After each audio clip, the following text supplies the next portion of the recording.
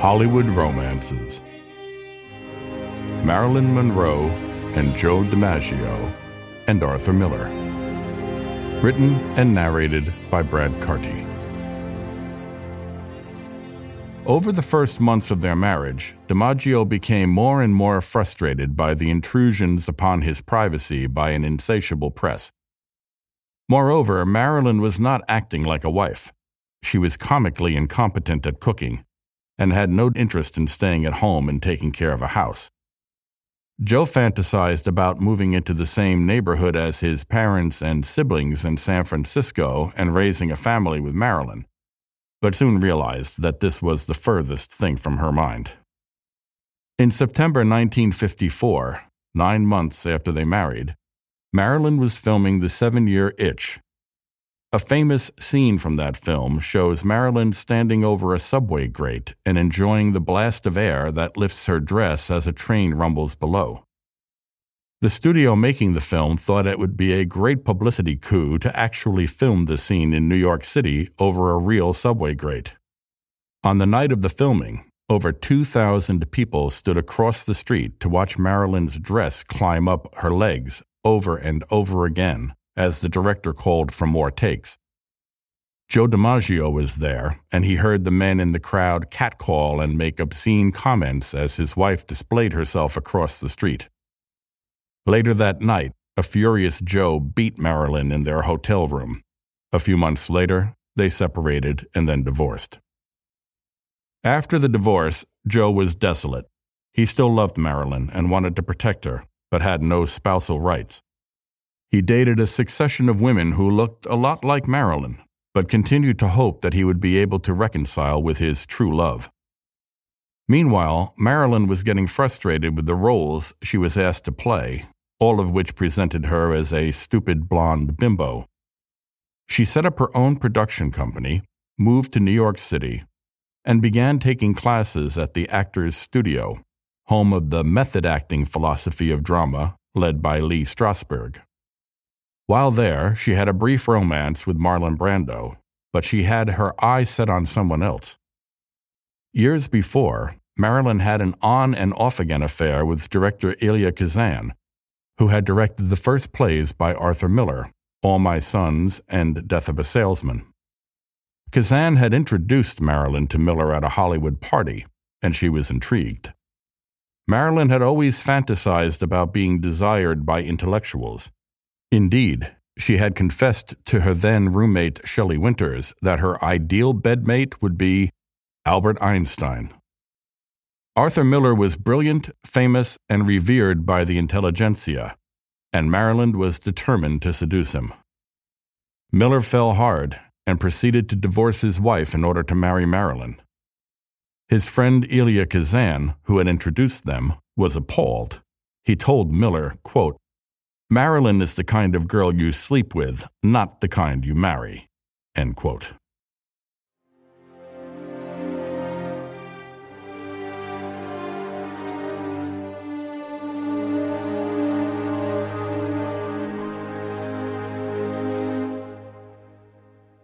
Marilyn and Miller were undeterred. Upon receiving his divorce, and after she converted to Judaism, they married in 1956. There were problems from the beginning. Miller objected to Marilyn's close relationship with Lee Strasberg and his wife Paula, who had become Marilyn's on-set acting coach. Marilyn was also ingesting ever larger amounts of drugs to sleep and to deal with depression. She was also seeing various psychiatrists 5 days a week, including Anna Freud, daughter of Sigmund. Neither the drugs nor the psychotherapy seemed to be helping. Marilyn was getting more and more combative with Miller and less functional as an actress. During the filming of Some Like It Hot, she required more than 60 takes to enter a room and ask, "Where's the bourbon?" She fought with her director and often showed up on set drunk or hours late, or else didn't show up at all. During the filming of her next movie, Let's Make Love, she did exactly that with her co-star Yves Montand, which was duly reported in the press, humiliating Arthur Miller. Faced with his wife's insecurities, addictions, and mood swings, Arthur Miller spent most of their marriage locked in his office trying to write. As a last-ditch attempt to save the relationship, he wrote a screenplay for Marilyn called The Misfits, which would be directed by her Asphalt Jungle director John Huston and would co-star Montgomery Clift and Clark Gable.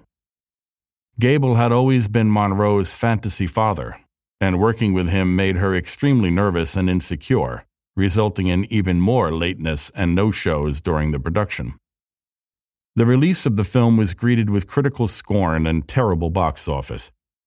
Clark Gable died within weeks of the filming, and Marilyn was always afraid that her behavior on the set had contributed to his heart failure. At the same time that her relationship with Arthur Miller was deteriorating, Marilyn was beginning new relationships with the new President of the United States, John F. Kennedy, and his brother Robert. JFK's brother-in-law, Peter Lawford, was an actor who had known Marilyn for years, and he introduced them when the then candidate for the presidency visited Los Angeles. Marilyn and John Kennedy would regularly have sexual encounters whenever he visited the West Coast. When he got tired of her, he passed her on to his younger brother Bobby, who was then the Attorney General. At the same time, she was having an affair with a friend of both John Kennedy and Joe DiMaggio, Frank Sinatra. By now, Marilyn Monroe's dependence on alcohol and drugs were destroying her life. At one point, while living in New York, she checked herself into a hospital for detox.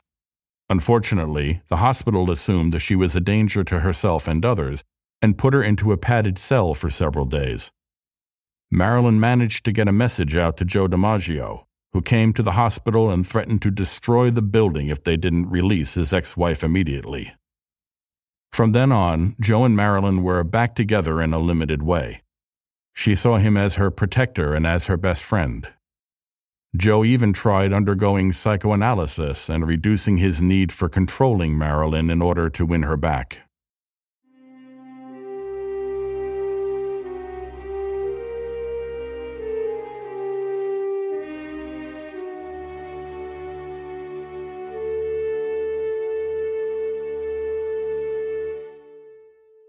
By mid-1962, Marilyn's career and life were in shambles. She had been fired from her latest movie because the studio thought she was too undependable to employ. She was bitterly angry at the Kennedy brothers and was threatening to expose their relationship with her. On the other hand, she and Joe DiMaggio were spending more and more time together, to the point where Joe was telling friends that he thought they would soon remarry. On August 5, 1962, Marilyn was in her Los Angeles home. She spoke to Joe DiMaggio Jr., with whom she'd remained close. She also spoke to and was visited by Robert Kennedy, with whom she had a large argument. In the evening, she went to bed. Hours later, her live-in housekeeper tried to enter her room, but the door was locked and Marilyn wasn't responding to loud knocking. The housekeeper called Marilyn's psychiatrist, who broke into Marilyn's bedroom through a window and found her dead in her bed. He then contacted Marilyn's other psychiatrist, who arrived at the house shortly thereafter and announced her death to the press. What the second psychiatrist did not tell the press was that he had been sleeping with his famous patient, in clear violation of all medical ethical rules.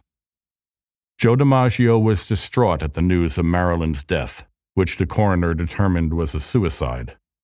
He took control of her body and made all the funeral arrangements. The guest list was limited to Marilyn's closest friends and family, and included a grieving Joe DiMaggio Jr. Marilyn was buried in Westwood Cemetery in Los Angeles. For the next 20 years, Joe DiMaggio paid to have flowers placed at her grave 3 times a week. In 2017, Hugh Hefner was buried in the space next to Marilyn. He had bought the adjoining plot years before, and will now reside forever next to the woman whose photos launched his fortune. Arthur Miller married a German photographer who was shooting publicity photos on the set of The Misfits. He would write about Marilyn indirectly in his play After the Fall and directly in his autobiography. He was not kind. Joe DiMaggio outlived Marilyn by 37 years. He would become a commercial spokesman and would attend autograph shows, making as much money as possible. He never remarried. If anyone mentioned Marilyn to him during those decades, he would walk away and never speak to that person again. His son struggled with drugs and even became homeless for several years, living on the street.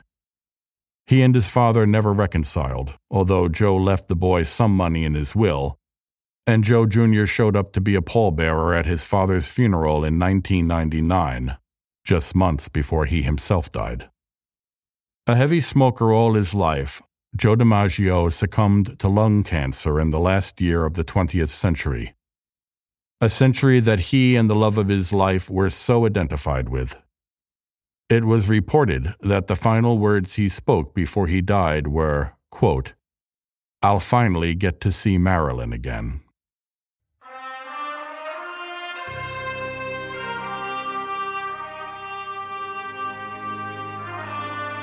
Hollywood Romances.